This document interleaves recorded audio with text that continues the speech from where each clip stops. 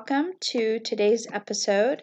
Today I am reading Neville Goddard's lecture titled Whom God Has Afflicted. Neville tells his audience, tonight's subject is Whom God Has Afflicted. Whom God has afflicted for secret's end, he comforts and heals and calls them friends. Blake, from the Everlasting Gospel.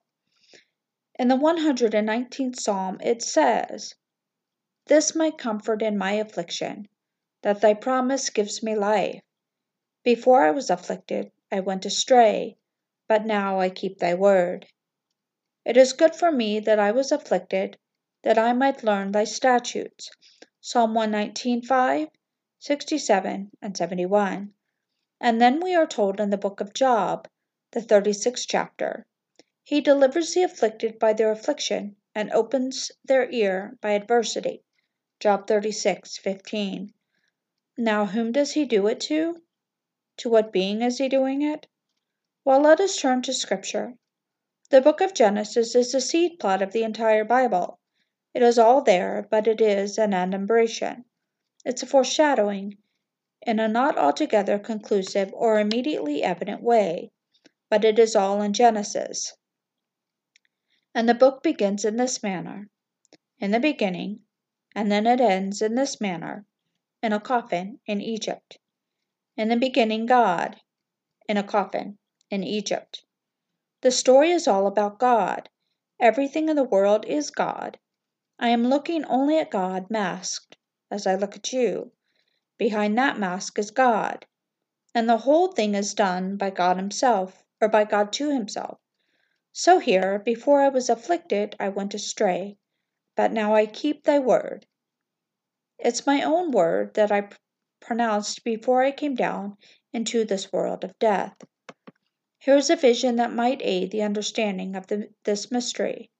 She's not here tonight. She gave me the letter last lecture night. She said I had this vision. I was infinite spirit, and I knew I was infinite spirit. There was nothing but myself, and I desired to go out into the world, although seemingly there was no other place, no world, yet I desired to go out into the world. But I knew I had to have form to be seen, to communicate. And I made for myself a box, a long elongated box of wood. And then suddenly there was absolute darkness. You can't conceive of the blackness and the restriction, a complete restriction, as though you could not concentrate or bring oneself to any greater point of restriction than that moment, as I found myself in the box. That was the cause of the blackness and the restriction and the contraction. The box could see, it could hear, it could speak, it could move, it could do everything that I willed it to do. And then came that moment in time when I desired to leave it. It came the end. I had experienced what it was to see and to think and to hear in this world of death. And then I found myself looking down on what I thought to be my bed. I thought a body was on it, but I couldn't quite see it because of the crowd around the body. On three sides of the bed were people looking down, bending over, and then one said, "She is dead." And I thought, dead? Why, that's impossible. It cannot die. It has never lived. Only when I occupied it, when I was in it, did it seem to live. But it cannot die. So they said, the box is dead.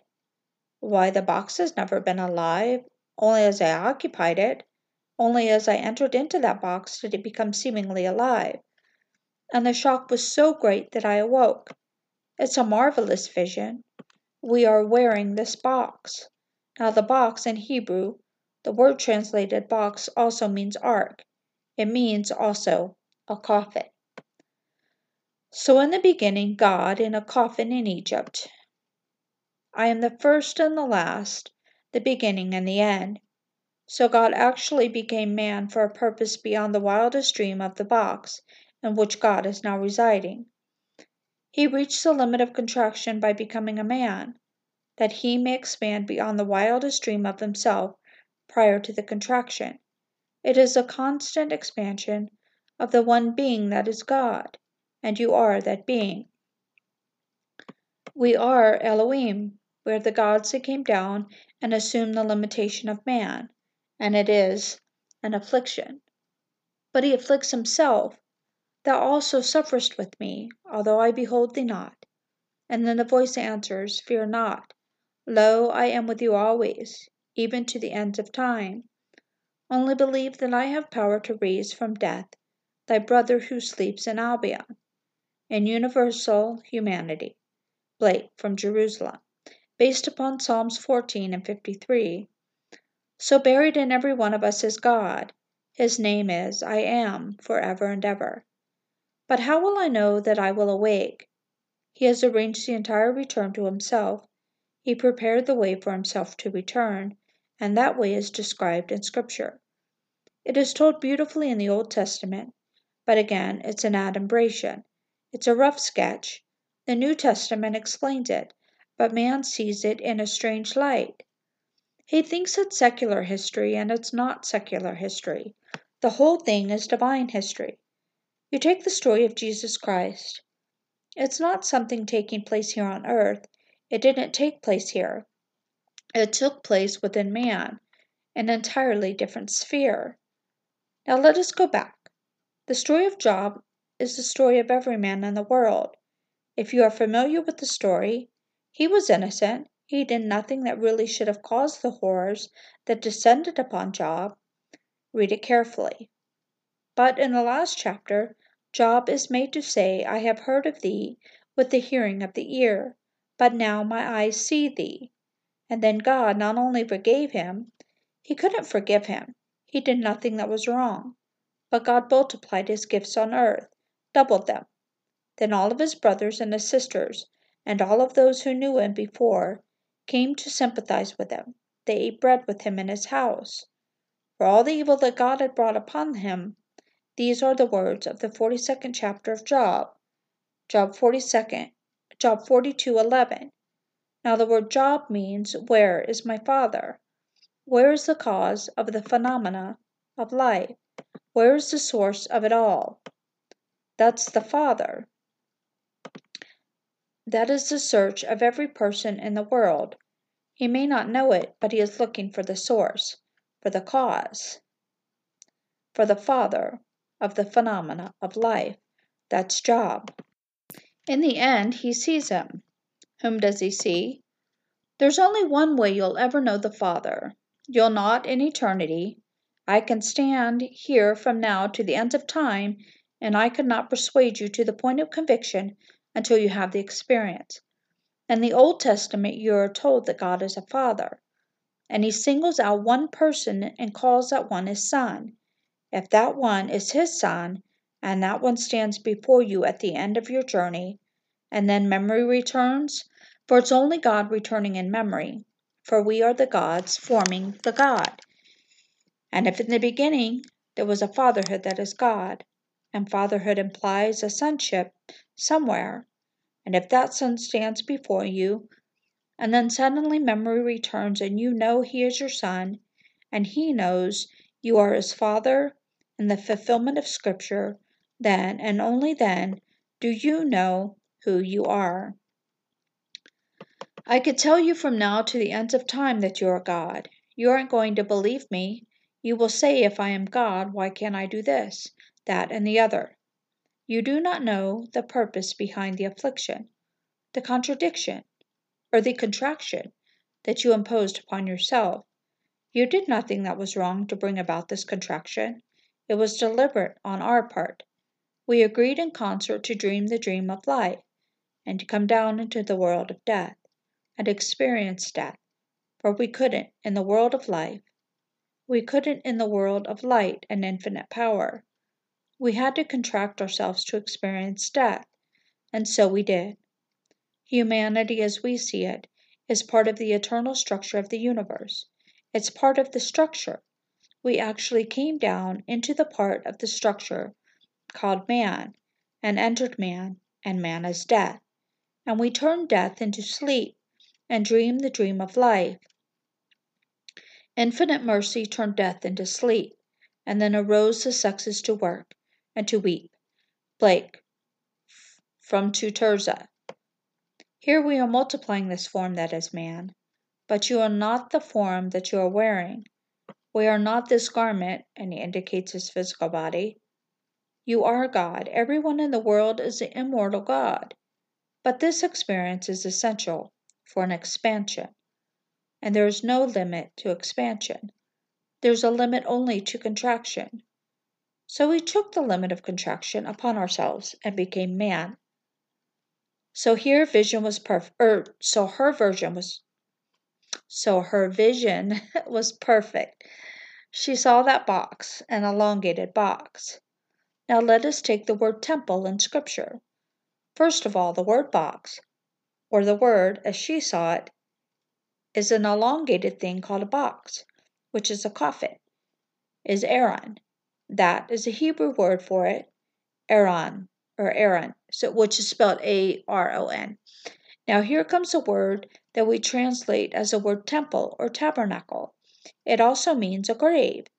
So when I read in Scripture, do you not realize that you are the temple of the living God and the Spirit of God dwells in you? 1 Corinthians 3:16. I could say, do you not realize you are the grave of God, and the Spirit of God dwells in you, the grave? And one day he will awaken in the grave, and one day he will resurrect from that grave, and he will come out of the restrictions that he has imposed upon himself, for the word is grave. The temple of God is man, as we are told in Paul's letter to the Corinthians, his 3rd chapter, 16th verse of 1 Corinthians. Do you not know that you are the temple of God, and the Spirit of God dwells in you? And the Spirit of God and the name of God are one, and his name is I am. Can you put I am aside from yourself? You can't stand apart and observe I am. Therefore you cannot see God. You cannot see God as you do objects in space, for you are the reality called God. But you can now know God when his Son stands before you. And you know that you are looking into the eyes and the face of your Son, while that Son is David of biblical fame. Then you will know the words, I have found David, and he has cried unto me. Thou art my Father, my God, and the rock of my salvation. Then you will know these words, and the words are put into the mouth of David. And the Lord said unto me, Thou art my Son, today I have begotten thee. Psalm 2:7. So here you are seen in the relationship of Father-Son, and only as this is actually experienced by the individual does. He really knows who he is. Until then, he is worshiping a false god. He is worshiping something outside of self, and there is no one outside of self to whom you should turn. As Blake said, why stand we here trembling around, calling on God for help and not ourselves, in whom God dwells? From Jerusalem. He dwells in us as our own wonderful human imagination. That is God. Babel mocks, saying there is no God or Son of God, that thou, all human imagination, art all a delusion. But I know thee, O Lord. I know thee when thou arisest upon my weary eyes, even in this dungeon. In this strange mortal form thou sufferest with me, although I behold thee not. From Jerusalem. No, I can't see. How can I behold that reality that I am as an object other than what I am? I can behold objects round about me, but I am the reality beholding objects. So how can I behold it? How do I know who I am? I will know who I am only when my Son appears before me and calls me Father. I suffered from amnesia when I came down into this world of death, as you are suffering from amnesia. Total amnesia. And you've forgotten your divine being. You are God. There is nothing in the universe but God. There's no room for any being but God. Back in 1926 in Larchmont in New York, I retired early because I was a guest of the manager. It was a club, a private club. It was a Saturday night. In those days we had prohibition. There was no alcohol, but you could always get it. People got it, and this was given over to the children. that is, the kids in 1920 and so on, and they had such wild bands. But the manager of the club, I was his guest, he said, I don't think it would be quite the thing to do, as my guest, to mingle with the members and the guest of the members. Well, I accepted that restraint, and so I went to bed. In 1926, I was only 21 years of age, and I was a professional dancer. I would have loved to have gone out on that dance floor and spent the entire evening dancing, but no protocol would not allow it. And I did a thing that I rarely do, if ever. I read in bed. I took a book. It was a book on the life of Buddha. I turned on the little night lamp on the bed and started to read the book. At what hour I fell asleep I do not know, but I must have gone out quickly into a deep, deep trance, for when I awoke in the morning, and that music was going all through the night until about 3 in the morning.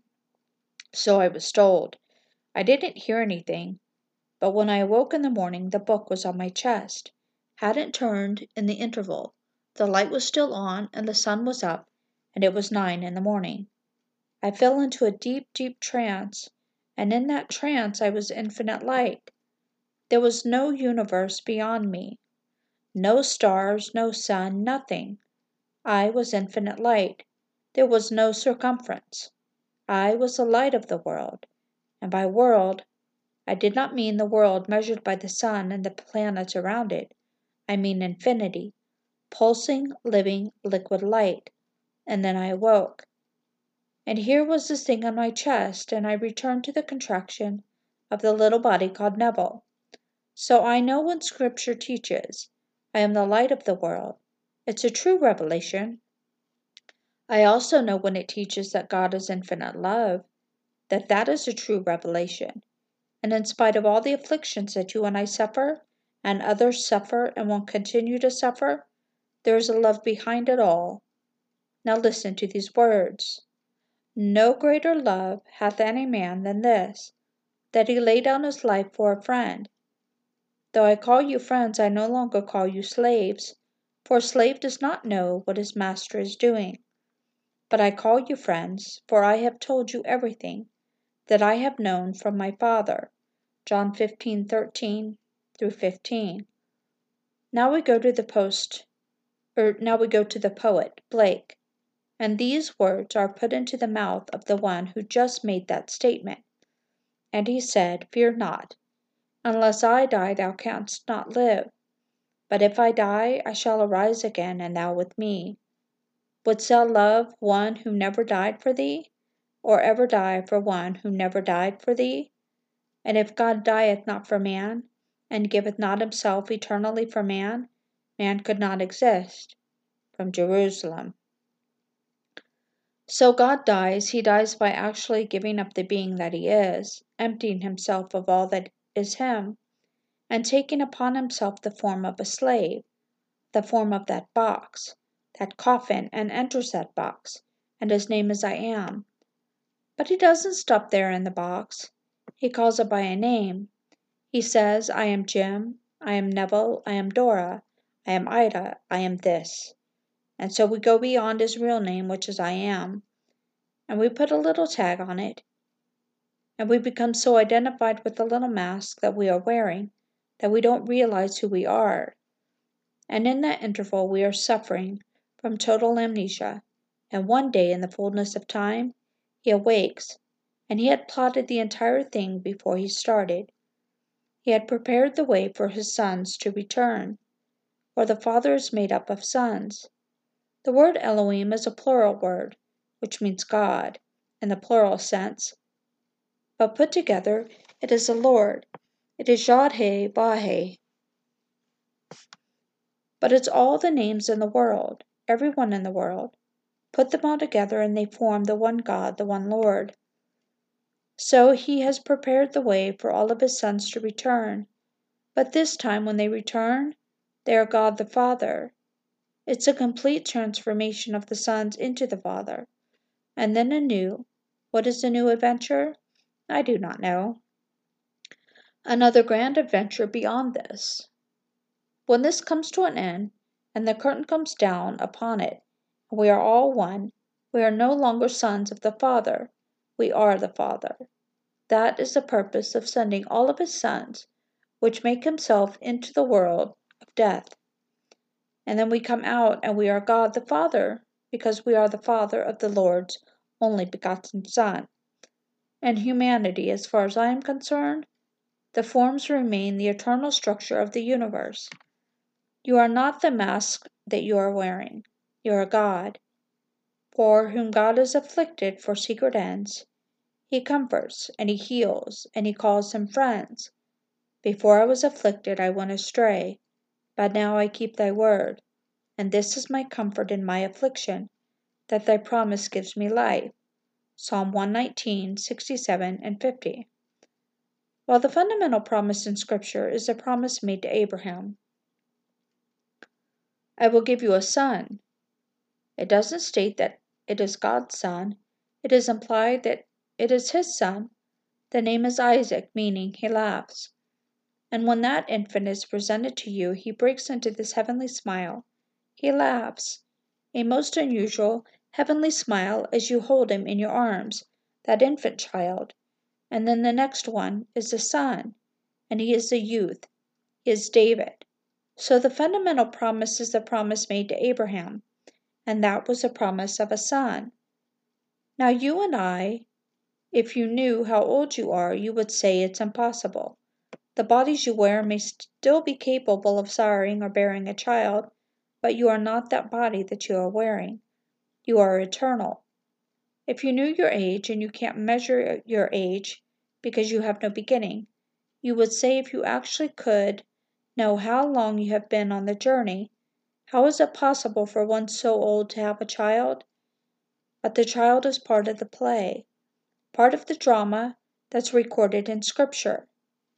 And the day will come, everything said of Jesus Christ you are going to experience in a first-person, present-tense experience.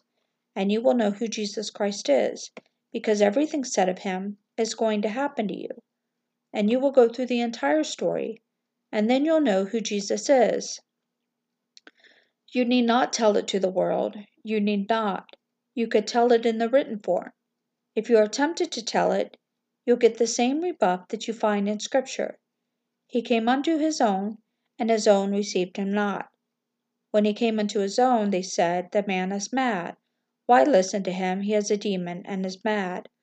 Anyone who will tell you what I've told you this night in a larger crowd where they are not geared to this way of thinking would think me entirely mad.